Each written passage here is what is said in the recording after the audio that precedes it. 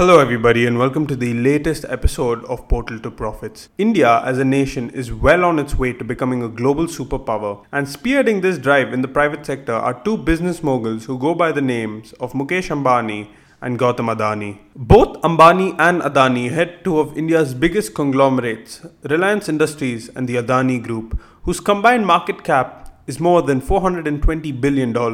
The two groups exercise unparalleled control over a huge pool of resources which they use to run their businesses. Now let's take a look at some of the most powerful sectors that they play in.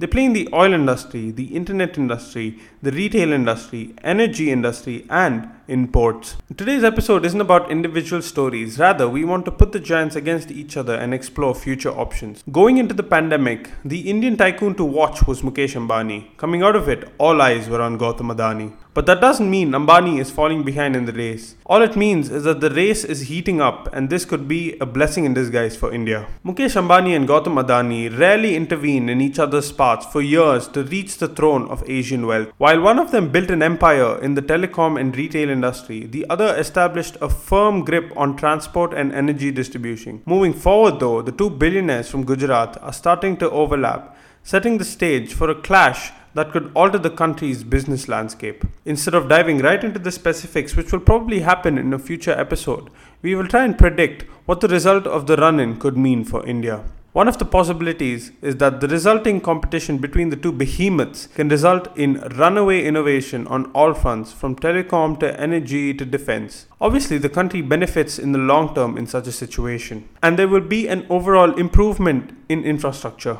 Government contracts going to these groups will probably increase in terms of magnitude, and the competition will mean that they will out-innovate each other, which will put the country in a position of advantage across the board, from IT to defense to many other important departments. Who will come out on top is yet to be seen, but as of now, we are on the verge of a titanic tussle between the two giants. Who do you think will come out on top?